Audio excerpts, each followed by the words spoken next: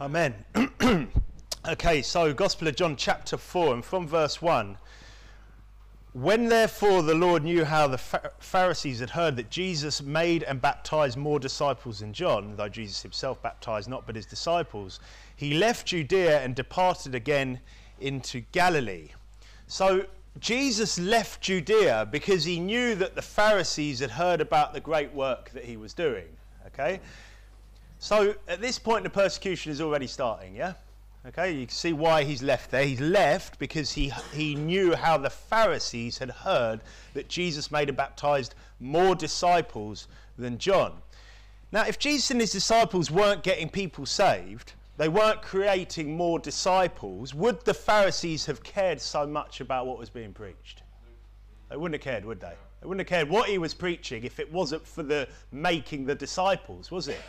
Okay, and getting obviously people baptized as well. And the reason I say this is because that's the same with churches like ours, isn't it?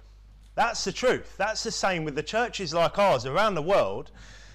It's not just the so-called Jews that hate us, okay? It's not just the persecutors of, like we see in the book of Acts and as we go on to carry on seeing in our life. But it's not just that, because it's also not just the work salvationist Christians, is it? So-called Christians, the work salvationist lot that are just so angry that we preach what the Bible says about salvation, because it's not just them. And by the way, they do hate us, okay? They do.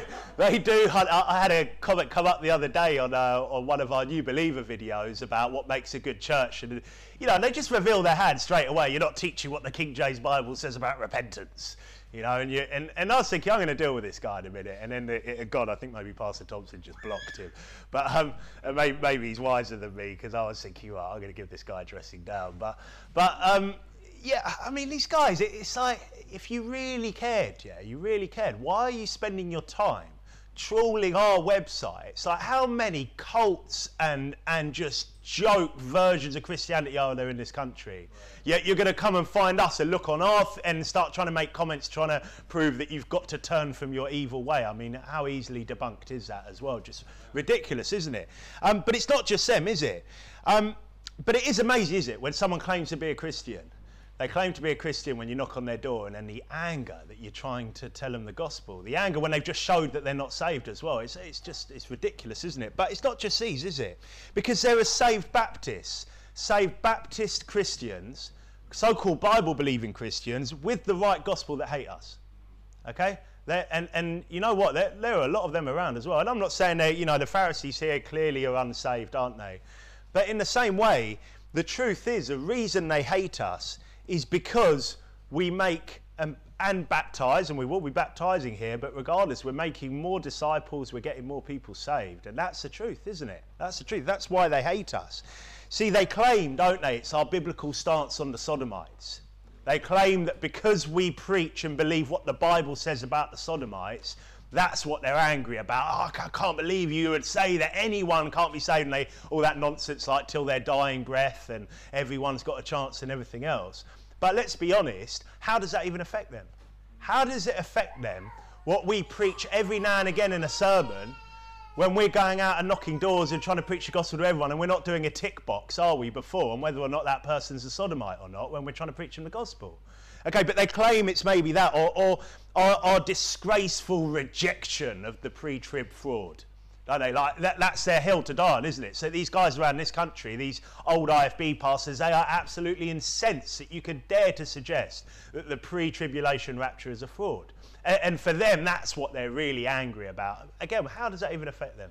Right. How does it affect them at all? It doesn't, but they pretend. So they're trying to find things, aren't they, to be angry about. Our refusal to join their racist diatribe on those special white converts to Judaism. Yeah, our refusal to join in with that, with the old white converts and how they're actually some sort of special people genetically having converted to Judaism at some point in the last however many centuries. Again, absolutely ridiculous, but they're so angry about it, aren't they? I mean, anyone watched any of those videos recently on the Pastor Anderson Exposed ones? And these guys, we've got one of our local pastors, not too far from here as well, who features on it as well, makes a guest appearance, and we'll talk about that afterwards. But yeah, so there's a few of these guys, and basically they're they're attacking him, and what's their main gripe? Their main gripe is the Jews, isn't it? That's their main, yeah, okay, a lot of people we know have been saved by him. Yeah, we've got people coming into our church saying they got saved through one of his videos, but, it's disgraceful how this guy's an anti-Semite and the rest of it. It's absolutely ridiculous, isn't it? Yeah. But they claim, they're so dishonest because they're pretending this is what they're really angry about. They're just, pretending that all these issues, but what is it really? It's the soul winning. It's the soul winning and the disciples. It's the people getting saved. That's what they're angry about. That's what they hate. That's what they find fault about. Now, some will try to criticise the soul winning. A few will try and do that. 1, 2, 3, repeat after me. And a lot of the time, it's just work salvationists who are just trying to say, well, you can't obviously be saved by just believing, and just calling on the name of the Lord. But there's a few that will try and criticise that. Well, are they really saved or anything else? But they never really give you an example, because if you hear them giving their so-called gospel presentations in the churches, which they do, a lot of these churches will give every single week in, week out. They're basically giving it very similar to how we do anyway. Probably nowhere near as thorough, actually.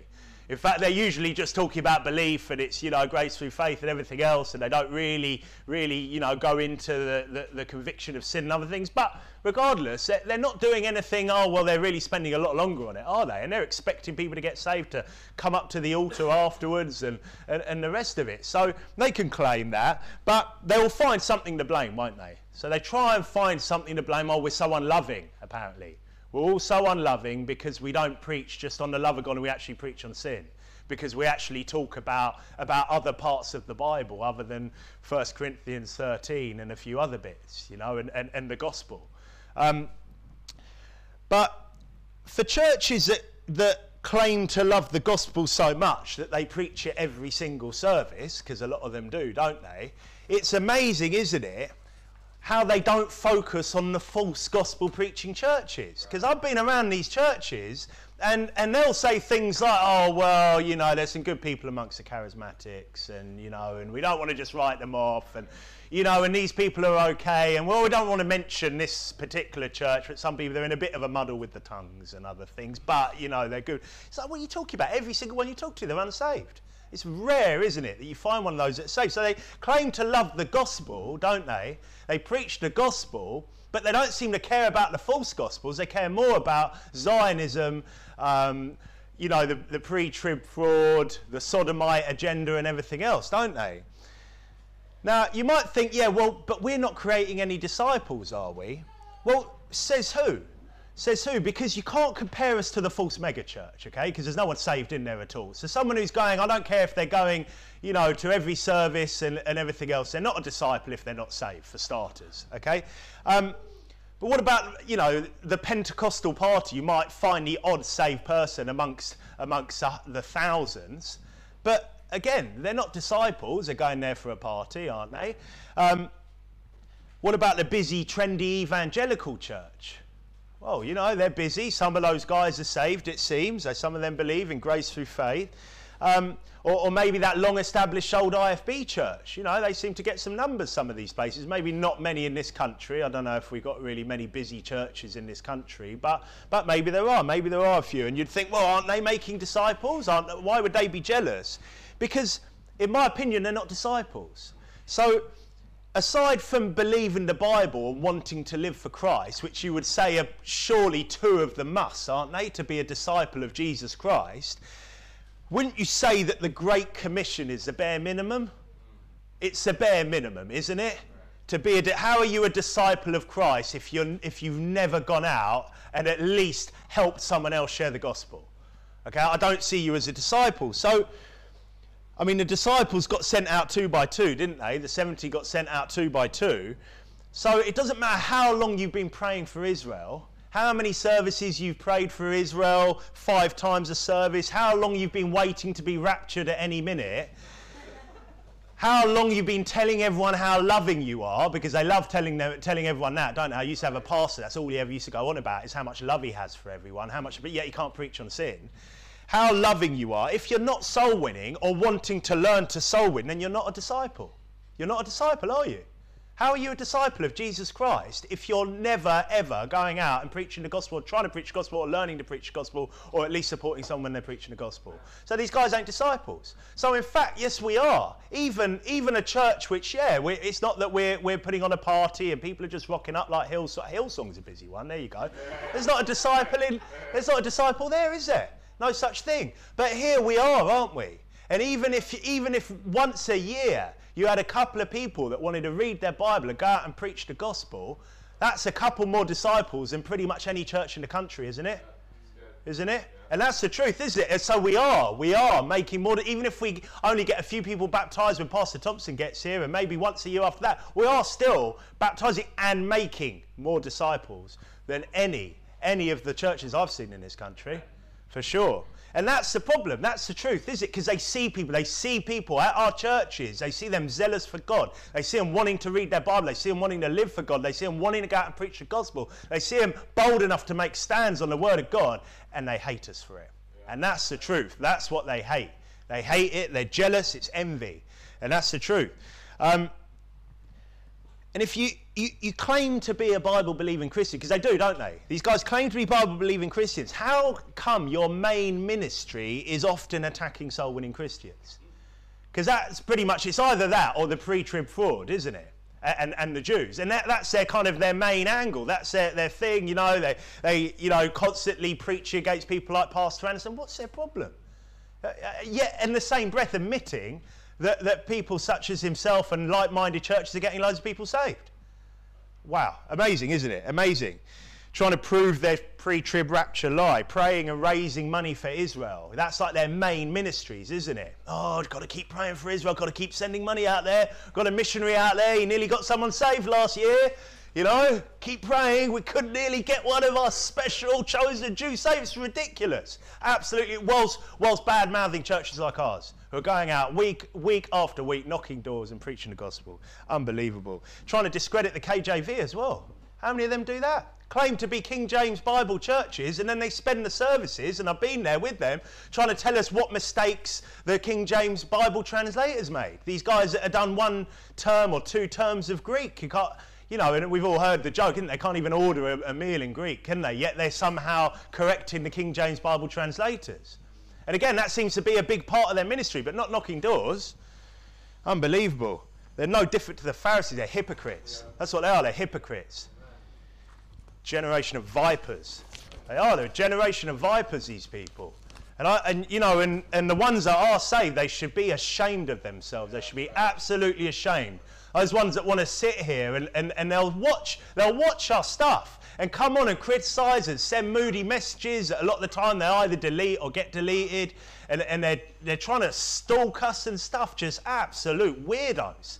I mean, you absolute weirdos. If you're stalking us and you're listening to the fact that we're going out, and I'm not trying to say, oh, we're so great, but we're going out and we're preaching the gospel, and we're up to nearly 600 salvations in less than what is it? Less than 7 months out of this church, and you've got nothing better to do than to stalk us and send us rude messages to us and members of our churches. You're a disgrace if you're saved and not a reprobate stalker. You absolute disgrace. Like, what are you trying to do? Stop the work of God being done. Because that's like the Pharisees, they're trying to stop the work of God being done. We had that idiot that we kicked out of here the other week. He's been ringing people and messaging them again, trying to tell them to leave the cult and everything else. Oh, because he's just so worried about them. Oh, well, don't come running to me. Oh, what are you talking about? Go, oh, you might feel unsafe. Unsafe? What are you talking about? You absolute losers. You spend your time watching our sermons and ringing up our church members. Yet you claim to be a saved man of God. What, you want to stop the work being done here? Because who else is going out and getting people saved in this country? What, preaching the gospel every week behind the pulpit? It's not happening. Absolute disgrace. But look, instead of trying to chase people out of town, how about these people just trying to maybe just pray for us? How about that? You don't want to come here, you don't want to get involved. How about you just pray for us? Pray for people to get saved. Pray for us to carry on and be bold enough and not be put off by the scumbags that are stalking us. The scumbags that are constantly bad-mouthing us and our friends' churches. But if you're a saved believer and you're watching and you might watch and your church won't let you preach the gospel, go somewhere that does. Yeah? Go somewhere that does. Preach the gospel. Otherwise you're not a disciple. You're not a disciple. Okay, verse 4 there. Verse 4, and he must needs go through Samaria. Then cometh he to a city of Samaria, which is called Sychar, near to the pasture of ground that Jacob gave to his son Joseph. So this is where Joseph was eventually buried. And verse 6, now Jacob's well was there. Jesus, therefore, being wearied with his journey, sat thus on the well. And it was about the 6th hour. So he's done about 25 miles of a 50 to 60 mile journey at this point, Jesus has. Now, a reasonable pace of approximately 4 miles an hour, that's about a mile every 15 minutes. That's the kind of reasonable pace for an hour. This would be about right if they set out at 6 a.m. So have a think about that. It's the 6th hour, so it's midday, okay? He's been walking for 6 hours. And, you know, that's some walk, isn't it? And no wonder he was wearied. Eh? No wonder he's wearied. He's been walking pretty much flat out for 6 hours. And that sort of stuff people nowadays will get sponsored to do, wouldn't they? They would be getting sponsored to walk for 6 hours, and this is just a break in the middle of the walk, you know, and they're just having a break, you know, at the well. And these people are getting sponsored to walk 6 hours with the latest, greatest walking boot or air padded trainer and the rest of it. I don't think they had any of that going on, did they? They just walked just a 6 hour walk, you know, stop at the well. Amazing, isn't it? But remember that Jesus was both fully God, wasn't he, and fully human. Yeah. He understands the things that we go through, but he also probably has a fair, you know, or a good right to be just kind of, oh goodness, the next time that we're moaning about, you know, our latest half-hour walk somewhere or whatever else, because wow, they don't make them like they used to by the look of this. Because it's not just him, is it? He's with his disciples as well. Oh well, that's Jesus. Well, there's a load of other. In fact, they've gone off to go and buy the meat now, haven't they? Okay, so verse 7, there cometh a woman of Samaria to draw water. Jesus saith unto her, give me to drink.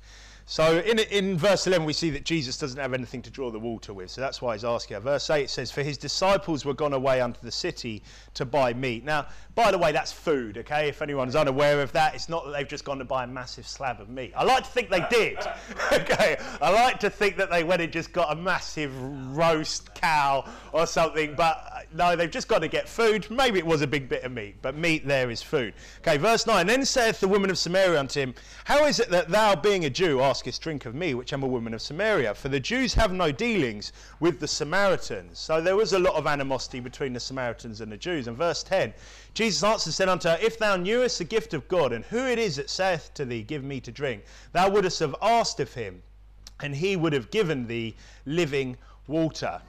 So how do you get the living water? Well, it says here you need to know the gift of God, don't you? You need to know the gift of God. If thou knewest the gift of God, he said, and he would have given thee living water. People need to know that there's a gift from God, which is eternal life, don't they? Okay, they need to know that it's a gift. He makes it clear it's a gift there as well. I mean, there's so much wrapped into this verse here. You need to know who Jesus is. He says, if thou knewest the gift of God, and who it is that saith to thee, give me to drink. So you need to know who Jesus is. Okay, it's not good enough just, well, he's just like some sort of son of God, some sort of, you know, one of the forms of God, or any of the rest of the many, many damnable heresies out there. You need to know who Jesus is, don't you, to receive the gift. Okay, and that's why it's important to explain to people who Jesus Christ is when we preach the gospel unto them. You need to ask him. He said here, if thou knewest the gift of God, and who it is that saith to thee, give me to drink, thou wouldest have asked him, and he would have given thee living water. It says here, you would have asked him, you need to ask him. Are there any other conditions? No. He would have given thee living water. That's what he's saying here, isn't it? So Jesus said unto her, look, what a verse. If thou knewest the gift of God, so you know what that gift of God is, that it's a gift obviously as well, and who it is that said to thee, give me to drink, who Jesus Christ is, thou wouldest have asked of him, and he would have given thee living water. Amazing. Verse 11, the woman saith unto him, Sir, thou hast nothing to draw with, and the well is deep. From whence then hast thou that living water? Art thou greater than our father Jacob, which gave us a well, and drank thereof himself, and his children, and his cattle? So she's got a form of religion here, but no salvation. Verse 13, Jesus answered and said unto her, whosoever drinketh of this water shall thirst again. But whosoever drinketh of the water that I shall give him shall never thirst, but the water that I shall give him shall be in him a well of water springing up into everlasting life. So another one-time event, like we've seen through these first 3 chapters, haven't we? It's a one-time event. You only have to drink of the water and you will never thirst. Okay, that's a one-time event, isn't it? You don't have to keep drinking of it. You don't have to keep getting saved. That means you don't have to drink it again. Now, how does the water become a well? Well, turn to John chapter 7. Just look forward a couple of chapters, John chapter 7, and from verse 37. John 7:37. In the last day, that great day of the feast, Jesus stood and cried, saying, if any man thirst, let him come unto me and drink. He that believeth on me, as the scripture has said, out of his belly shall flow rivers of living water. But this spake he of the Spirit, which they that believe on him should receive, for the Holy Ghost was not yet given, because that Jesus was not yet glorified. So that well of water is the Holy Spirit, which is there for others to drink from, isn't it? So that Holy Spirit is there. We have that Holy Spirit inside us, and that Holy Spirit is what we then use to then get other people saved, isn't it? Again, it's there for other people to drink of. Look at verse 15, back to John chapter 4. The woman saith unto him, Sir, give me this water, that I thirst not, neither come hither to draw. So she wants it, doesn't she? She wants the water, but she doesn't know who Jesus is yet, okay? Verse 16, Jesus saith unto her, Go, call thy husband, and come hither. The woman answered and said, I have no husband. Jesus said unto her, Thou hast well said, I have no husband. For thou hast had 5 husbands, and he whom thou now hast is not thy husband. In that saidst thou truly. Now, I don't want to go too far on this. And there are people that will say, oh, look, she's got to get rid of this sin first. Obviously, the work salvation is. And there are some that will use it, say she's got to at least, repent and get down and say, I know this is wrong. No, but he is still here. I still believe he's still convicting her of her sin, though. So, because it's kind of easy, he makes this point and then kind of moves on after it. But I think he's showing her in need of a saviour. She's either been divorcing them or they've been divorcing her. By the look of it here, it says that she's had 5 husbands. I mean, that is something else, isn't it? 5 husbands. And now she's a Samaritan, and who knows what sort of customs or laws they were following at this point, because it was a complete mess, wasn't it? But regardless, God's law says that it's adultery, doesn't he? So divorce, remarriage is adultery. Turn to Matthew chapter 5.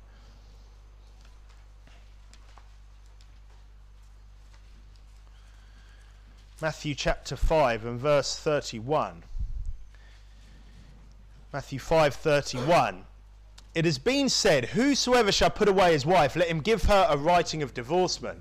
But I say unto you, that whosoever shall put away his wife, saving for the cause of fornication, causeth her to commit adultery. And whosoever shall marry her that is divorced, committeth adultery. Now, I was asked about this not long ago.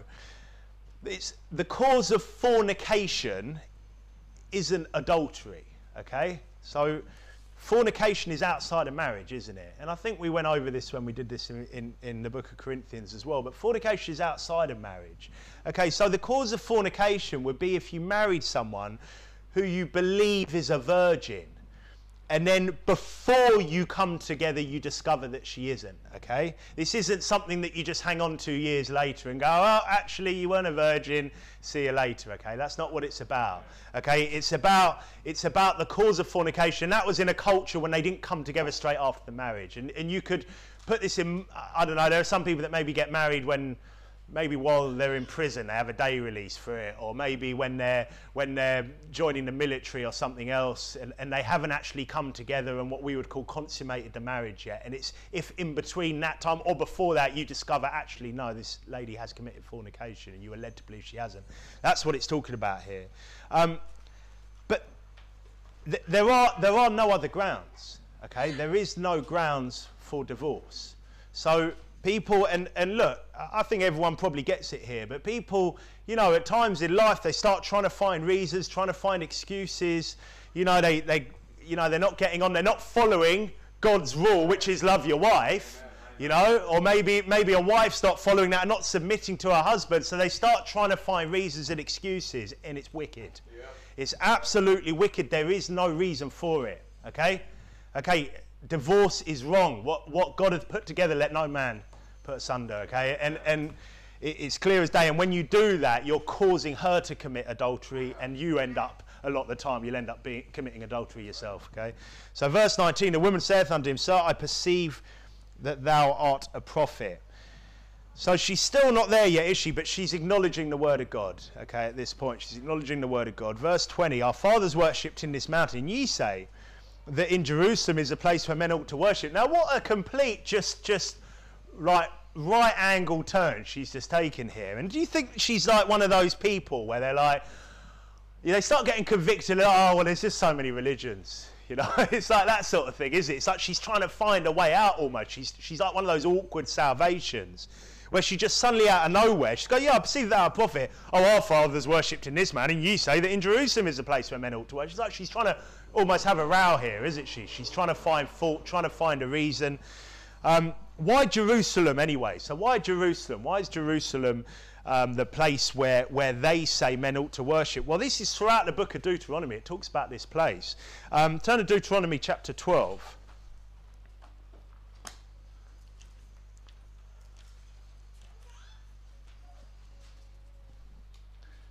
And verse 10. Deuteronomy 12:10. But when ye go over Jordan and dwell in the land which the Lord your God giveth you to inherit, and when he giveth you rest from all your enemies round about, so that ye dwell in safety, then there shall be a place which the Lord your God shall choose to cause his name to dwell there. Thither shall you bring all that I command you, your burnt offerings and your sacrifice, your tithes, and the heave offering of your hand, and all your choice vows which ye vow unto the Lord. You shall rejoice before the Lord your God, ye and your sons and your daughters and your men servants and your maid servants, and the Levite that is within your gates, for as much as he hath no part nor inheritance with you. Take heed to thyself that thou offer not thy burnt offerings in every place that thou seest, but in the place which the Lord shall choose in one of thy tribes, there thou shalt offer thy burnt offerings, and there thou shalt do all that I command thee. So this is referred to and repeated over and over in Deuteronomy, and it ends up being Jerusalem. Okay, this is the place. So that's just one of the many places. If you go back to verse 21 there of John 4. So this is why they say why it's Jerusalem. That's where the Lord dwells, isn't it? That's where the temple was built. Verse 21, Jesus saith unto her, Woman, believe me, the hour cometh when ye shall neither in this mountain nor yet at Jerusalem worship the Father. So that's after his death, isn't it? Where every believer becomes a temple of the Holy Spirit. Okay. Verse 22, ye worship ye know not what. We know what we worship, for salvation is of the Jews. So the Samaritans worship this bizarre mixture of false gods merged together with the Lord at some point and pulled away again. I believe when you have a look at this, it kind of seems like an early version of Roman Catholicism, really. There's a lot of similarities there. If you turn to 2 Kings 17. 2 Kings in chapter 17. So the king of the big power at the time, the Assyrians, has just carried away the children of Israel captive. But the people he put in the cities instead of them are getting killed by lions sent by the Lord. Okay, so the Lord's just sending these lions in, they're just massacring them. So they send one of the captive priests in to teach them how to fear God. Okay, so they send one of these guys in to teach them how to fear God. And have a look, so 2 Kings 17 and verse 29. Says, howbeit every nation made gods of their own and put them in the houses of the high places which the Samaritans had made, every nation in their cities wherein they dwell. Verse 30. And the men of Babylon made Succoth Benoth, and the men of Cuth made Nergal, and the men of Hamath made Ashima, and the Avites made Nibhaz and Tartak, and the Sepharvites burnt their children in fire to Adrimelech and Anamelech, the gods of Sepharvaim. So they feared the Lord and made unto themselves of the lowest of them priests of the high place, which sacrificed for them in the houses of the high places. They feared the Lord and served their own gods after the manner of the nations whom they carried away from thence. Unto this day they do after the former manners. They fear not the Lord, neither do they after their statutes or after their ordinances or after the law and commandment which the Lord commanded the children of Jacob, whom he named Israel. So they basically they've merged the worship of the Lord with all sorts of pagan idolatry. Okay, that's what they've done. They've just brought all these weird gods and idols, and that's basically what Roman Catholicism is. It's a merging of some biblical truths, then just merged together with worship of Mary, worship of dead saints, all this stuff which is completely unbiblical, completely heretical. And again, that's just what they've done there, haven't they? They've just kind of merged it together, taken a bit of this, put it with a bit of that, join it all together. But Jesus says it straight here, doesn't he? So Jesus just said it straight. Ye worship ye know not what. We know what we worship, for salvation is of the Jews. So he's basically saying you worship a false religion. And it's something that, look, we don't go out to be confrontational, but people have to know that, don't they, when you're on the door? They have to know that it ain't getting merged together. It's not your kind of whatever it is, your set of beliefs, and then merge it with salvation. No, you have to understand that what you worship is wrong, it's false. And yeah, we don't start off the conversation with that, but before they're putting their faith in Jesus Christ, they have to accept, don't they, that he is the only way, and any other way is false. And Jesus here, he's making it clear, isn't he? Ye worship ye know not what. We know what we worship, for salvation is of the Jews. Now, your liberal Christians nowadays will say, oh, how confrontational, how rude, how offensive. Surely you don't need to be so blunt, do you? Well, Jesus Christ felt the need to be blunt, didn't he, there? Verse 23, but the hour cometh, and now is, when the true worshippers shall worship the Father in spirit and in truth, for the Father seeketh such to worship him. Basically saying here, you've got to repent, haven't you? You've got to change your mind. You've got to change your mind of your false religion. That's what he's saying here. The hour cometh now is when the true worshippers shall worship the Father in spirit and in truth, for the Father seeketh such to worship him. Okay, he says, God is a spirit, and they that worship him must worship him in spirit and in truth. There's only one way, he's saying, ye must be born again. Okay, you must be born again. There's only one way, in spirit and in truth. The woman saith unto him, I know that Messiah cometh, which is called Christ. When he is come, he will tell us all things. So she's kind of saying here that she believes. She's getting there, isn't she now? She's getting there. Verse 26, Jesus saith unto her, I that speak unto thee am he. Now, I don't know, from this conversation, I can see that Jesus has convicted her of her sin, or at least of some pretty heinous sin there, hasn't he? He's told her that everlasting life is a gift from God, that you only have to ask for it and you'll receive it, that there's only one way to God, that her religion is wrong and that he is the Christ. Okay, that's a pretty good gospel presentation there, isn't it? And it's in a different roundabout way, but that's what he's done. He showed her it, he's explained it all to her. Verse 27, and upon this came his disciples and marvelled that he talked with the woman, yet no man said, what seekest thou, or why talkest thou with her? And probably because she's a Samaritan, but notice the time he spent here, one-on-one soul winning. Okay, so he's just done a 6-hour journey. It would be easy to go, look, I'm exhausted, I can't be talking to anyone, I just want to sit, I'll get that drink of water, and just relax. But Jesus Christ, he cares about every single person, doesn't he? Amen. Every single soul is precious, and there he spent that time, he sat there and he's preached the gospel to her. Verse 28, the woman then left her water pot and went her way into the city, and saith to the men, come, see a man which told me all things that ever I did. Is not this the Christ? Then they went out of the city and came unto him. So basically, forget the water pot, let's go soul winning. Okay, she's just dropped what she had and she's just straight out there, let's preach the gospel, let's go and tell others what's just happened. Verse 29, come see a man which told me all things that ever I did. The word of God convicts us, doesn't it? It convicts us, and he's just told her all things ever I did. Really, I think he's just convicted her of being a sinner. That's what I see that. And is not this the Christ? She didn't say, is this the Christ? Is not this the Christ? That's a rhetorical question, isn't it? Okay, she knows that it is the Christ. But the word of God does convict us, doesn't it? She's just had the words of Jesus Christ. You don't have to turn to Hebrews 4:12 says, for the word of God is quick and powerful and sharper than any two-edged sword, piercing even to the dividing asunder of soul and spirit and of the joints and marrow, and is a discerner of the thoughts and intents of the heart. Okay, so he's just cut through with the word of God there. She's got saved, isn't she? Because verse 31 says, in the meanwhile his disciples prayed him, saying, Master, eat. But he said unto them, I have meat to eat that ye know not of. Therefore said the disciples one to another, hath any man brought him aught to eat? Jesus saith unto them, my meat is to do the will of him that sent me, and to finish his work. So that was Jesus' motivation, wasn't it? Jesus' motivation. And we should be making that ours, shouldn't we? It's more important than the next meal is going out, getting people saved. And it's not just the going out, it's the things of God, isn't it? Doing the things of God, doing what God wants us here doing. And of course, soul winning is a big part of that. But reading the word of God, praying to God, going to church, doing all these things. And obviously, yeah, we as men have to work. We as ladies, we have to support our husbands. There are many things we all have to do, aren't there, in life? And it's all the work of God. But we should all be doing that and not just focusing on the next meal. Because it's easy, isn't it, to just think about food and think about the carnal things in life. But he's saying, my meat is to do the will of him that sent me and to finish his work. So he's showing what his priorities are here. Verse 35, say not ye there are yet 4 months, and then cometh harvest? Behold, I say unto you, lift up your eyes and look on the fields, for they are white already to harvest. That makes you think of Matthew chapter 9. If you turn to Matthew 9 quickly.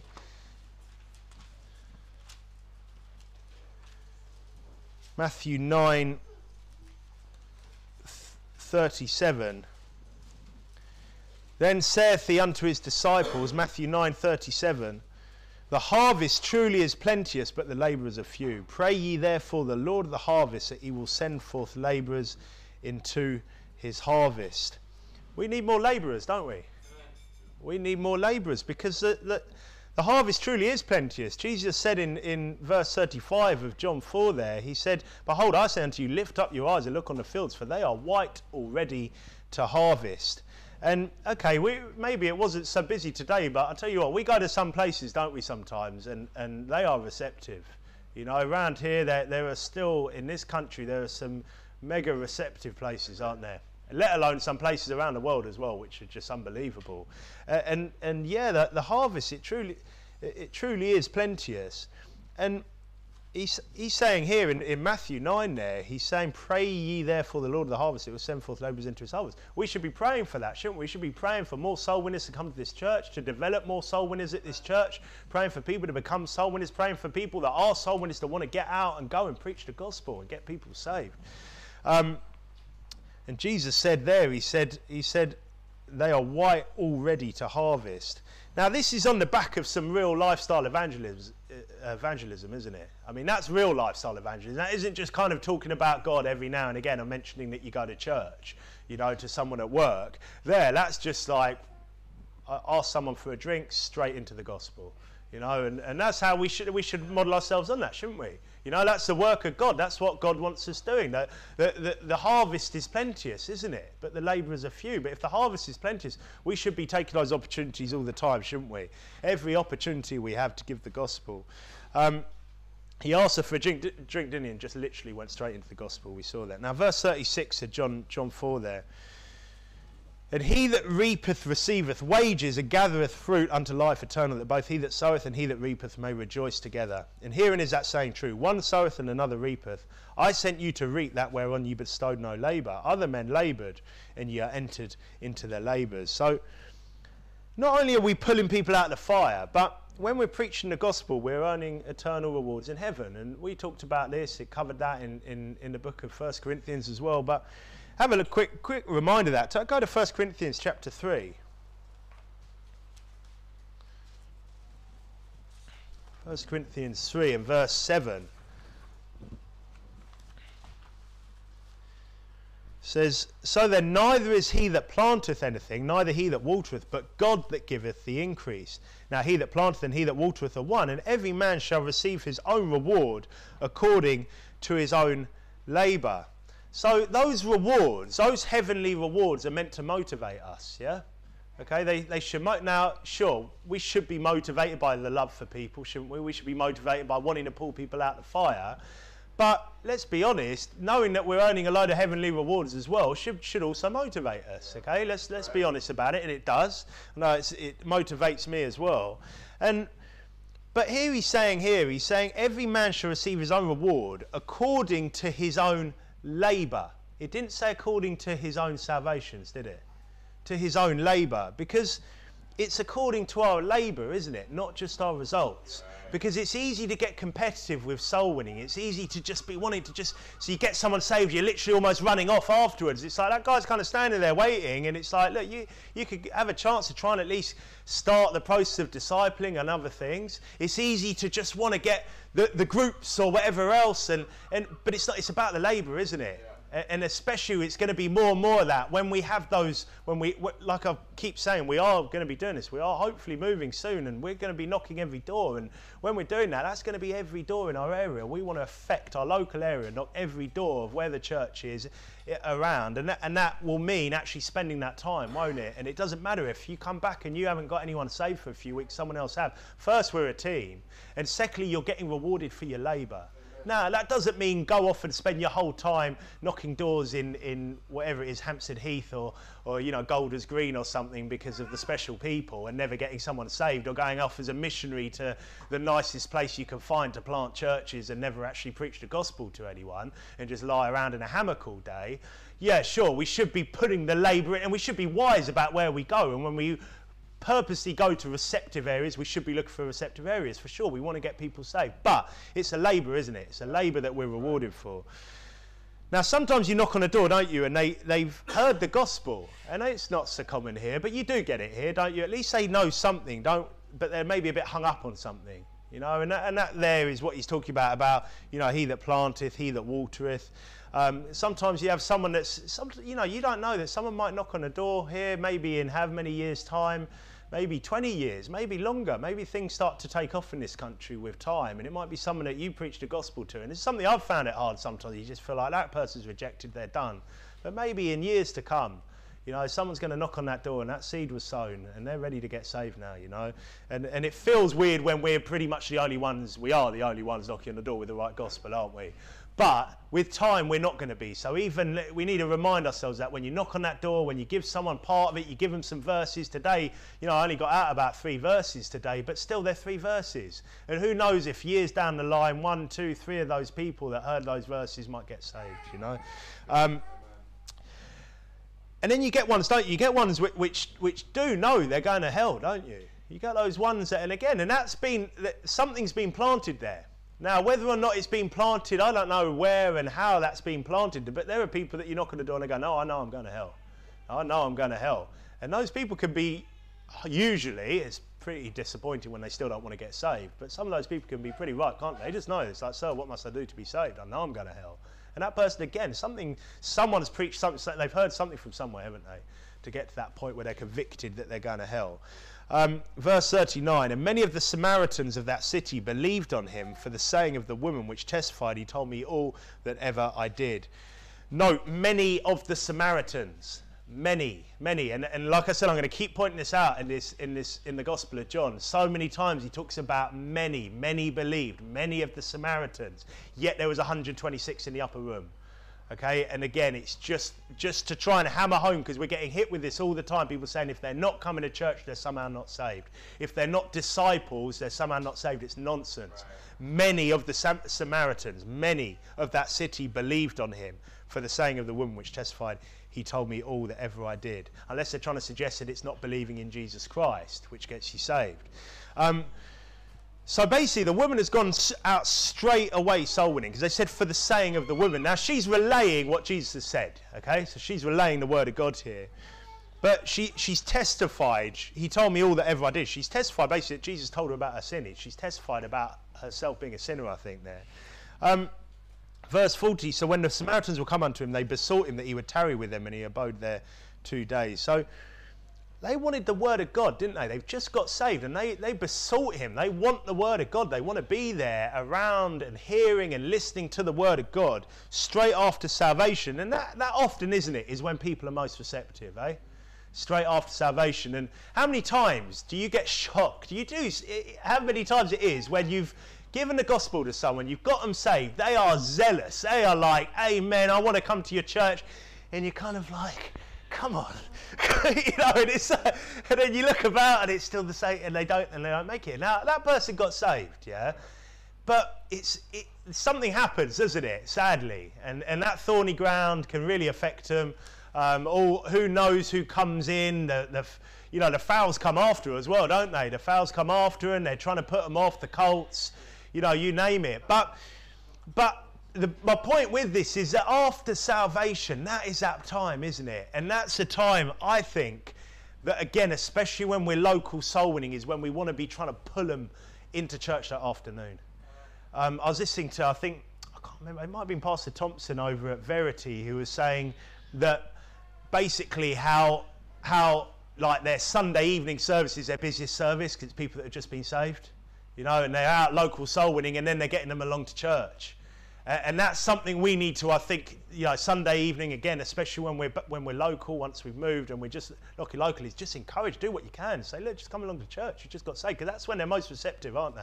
And that's when you want to try and get more of the word of God into them, because after that, something happens, doesn't it? Something can happen in a day, something can happen in a week, and suddenly they're a lot less receptive. They're not just saying, there are people that just want to please you. There are people that just want you to go away or just want to keep you happy. But when in their eyes, they're like, they want it. They're fired up. They want to come to church, and then they just don't make it there, do they? They just don't make it there.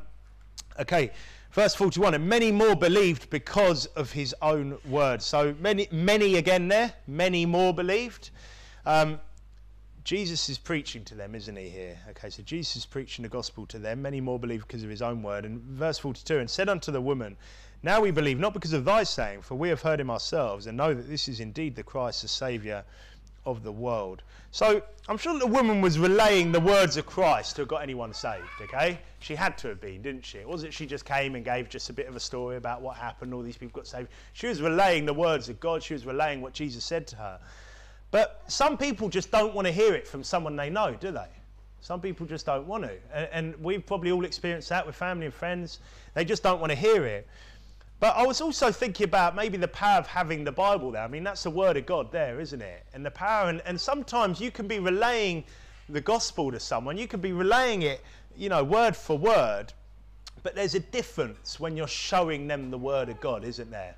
There is a difference when you hold your Bible and you're showing them this is what the Bible says, rather than you could say exactly the same words, but there's just that distrust, isn't there? Sometimes they're just, I'm not quite so sure. Is that really what the Bible says? Show them from the Word of God. And there, it's not because of what the woman said. I'm sure she was relaying the words of God to have got anyone saved, but it's because they then were there in front of Jesus, hearing it from the horse's mouth. And in the same way, show them the Word of God. Because there is a difference, isn't there? Verse 43 says, now after 2 days he departed thence and went into Galilee. For Jesus himself testified that a prophet had no honour in his own country. So why did he go to Galilee then? I think he's having another crack at it here. He's saying, right, because of that, he's going back there again. I don't think it's just like, right, it's written off. He's saying, because he's just been there, isn't he? And after 2 days he departed thence and went into Galilee. For Jesus himself testified that a prophet had no honour in his own country. Verse 45, then when he was come into Galilee, the Galileans received him, having seen all the things that he did at Jerusalem at the feast, for they also went unto the feast. We're not going to go there for sake of time, but it's mentioned in John 2:23 and John 3:2. Verse 46, so Jesus came again into Cana of Galilee, where he made the water wine, and there was a certain nobleman whose son was sick at Capernaum. Now this is some sort of wealthy ruler here, okay? Someone maybe in Herod's court or something. He's a wealthy guy, he's a nobleman. Verse 47, when he heard that Jesus was come out of Judea into Galilee, he went unto him and besought him that he would come down and heal his son, for he is at the point of death. Then said Jesus unto him, except ye see signs and wonders, ye will not believe. The nobleman saith unto him, Sir, come down here, my child die. Jesus saith unto him, Go thy way, thy son liveth. And the man believed the word that Jesus had spoken unto him, and he went his way. Okay, he didn't need signs and wonders because he believed the word, didn't he? He believed the word out of Jesus' mouth. Verse 51, and as he was now going down, his servants met him and told him, saying, thy son liveth. Then inquired he of them the hour when he began to amend, and they said unto him, yes, at the 7th hour the fever left him. So the father knew that it was at the same hour in the which Jesus said unto him, thy son liveth, and himself believed, and his whole house. Now, just a couple of points on that, and that's a great story there, because it's some interesting stuff in there. Cana to Capernaum is about 15 miles away. Okay, so it says here, it said yesterday at the 7th hour. So this is basically at 1 p.m. the fever left him. Now, like I said, like you do, I mean, especially if it's your son that's ill, I think you could probably do that trip in a few hours, couldn't you? Okay, now, he was told yesterday at 1 p.m. He could have gone straight home, couldn't he? And it said here in verse 51, and as he was now going down. So the faith of this guy, that he's told at 1 p.m. that by Jesus Christ, and he's just accepted that straight away. He doesn't even he doesn't just go, right, I better get home. He's just like, yeah, my son's fine. No, my son's fine, because it's now 1 o'clock the next day that he's now on his way back there. I mean, amazing, really. I mean, that's some faith there, isn't it? Excuse me. It says here, so the father knew that it was at the same hour in the which Jesus said unto him, thy son liveth, and himself believed, and his whole house. So why his whole house? Why his whole house? And of course this makes you think, doesn't it, of Acts 16:30 as well. Yeah. What must I do to be saved? Believe in the Lord Jesus Christ, and thou shalt be saved, and thy house. So why the whole house? Because it's not automatic, is it? So it's not that, oh, well, they're just saved because you're saved. Like, I've heard some of this sort of thing, and, you know, people have, you know, misconstrued verses to say that the wife's saved by the husband and vice versa. But it's not, is it? It's because this is a proper leader of a house, isn't it? Because he's a leader of the house. And as a leader of the house, if you've got yourself saved, what sort of a leader are you if you don't get your house saved? Okay, how hard is it really to get your household saved? Firstly, they know you're sincere, don't they? Know you're the leader of the house. You come home saying, oh, you know, this is what's just happened, or this is what I've heard. You show them, you relay it to them. Firstly, they've got no reason to doubt that you're being honest. You're talking to your family here, you're talking to your house. But as a leader anyway, you've got a responsibility there, haven't you? How can you be a man? How can you call yourself a man, be a leader of a home, get saved, and then not get your family saved? But they do, don't they? Yeah. How many times you knock on a door, you get someone saved, you go, oh, would you like to bring? Oh, well, yeah, no, they won't be interested.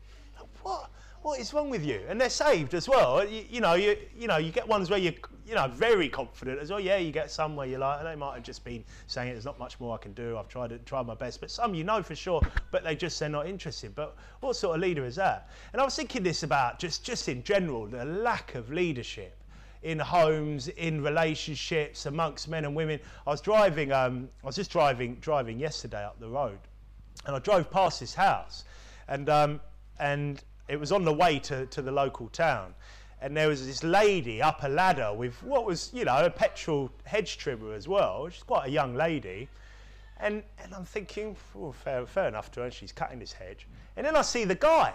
And the guy is kind of like carrying a ladder. I thought, oh, maybe he's just setting it up and she's just doing it, okay. Anyway, so I've driven to the town and I've come back and he's got his foot on the ladder. Now, this is an able-bodied guy. I'm sorry, holding the ladder yet. He's got his foot on the ladder, or she's up this dodgy step ladder cutting. I'm just thinking, you absolute disgrace. This is on the main road as well, yeah. It's like, get up that ladder and cut that hedge, yeah. You've got your foot on the step for your wife, girlfriend, whatever to do it. And it's just, but that's the state of it today, isn't it? Yeah. That's the state of it today. And you can imagine that guy got saved. There's no way his house is getting saved. He can't even climb a ladder. I mean, unbelievable, isn't it? But that's the truth, isn't it? It's because as a real leader, as a leader of a house, I'm sure this nobleman was a leader of the house. He's himself believed and his whole house. Right. And we have a responsibility here, men, don't we? All men here, we have a responsibility for our households. But this as well, this story is a good example of a time when a rich and powerful man is open to the gospel. Because I think this guy is pretty rich and powerful, and yeah, as we know, it's not easy, is it? But with God all things are possible. But here I would say that's his son, isn't it? It's that feeling of vulnerability where his child is ill and sick. And the thing is, we can often, can't we, just be put off by maybe the nice cars and the nicer houses. Sometimes this country, it's funny, isn't it? Because you can knock on a door and it's kind of a house that's split into 3 or 4 flats, and then you knock on the next door and it's a big house, that's not been split into any flats. And automatically you're thinking, yeah, and sometimes you can be a bit downhearted, can't you, straight away? But the truth is, you don't know what they're going through. And this event here, obviously, this guy was open to the gospel, wasn't he? He was open to believing, and it was his son, and there was nothing he could do for him. His son was about to die, wasn't he? And we don't know, and sometimes these things can be a time when people are a little bit more humble, aren't they? Verse 54, this is again the second miracle that Jesus did when he was come out of Judea into Galilee. So the first being the water into wine, and as we'll see in the rest of this book, many, many more to come. And what a great chapter, some interesting stuff there. On that, let's pray.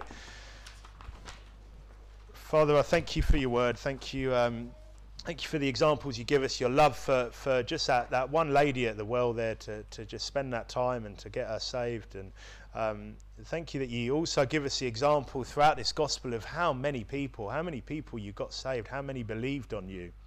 And please help us to be strong to those attacks from the jealous, also from the work salvationists, from our weird stalkers and all these people that are just constantly trying to criticize and find fault in us as going out and preaching the gospel. And help us to just remember where it comes from, what spirit it comes from. It's from bitterness, it's from envy, and help us to just remember that what we're doing for you, and we're going to suffer persecution, we're going to suffer people that are trying to discredit you and discredit us, but help us just stay strong on the word of God, stay rooted and grounded in our faith. Help us to have a good week now, please, Father. Help us to get lots of people saved on our soul winning times, and just to keep you at the centre of our week. And in Jesus' name we pray, amen.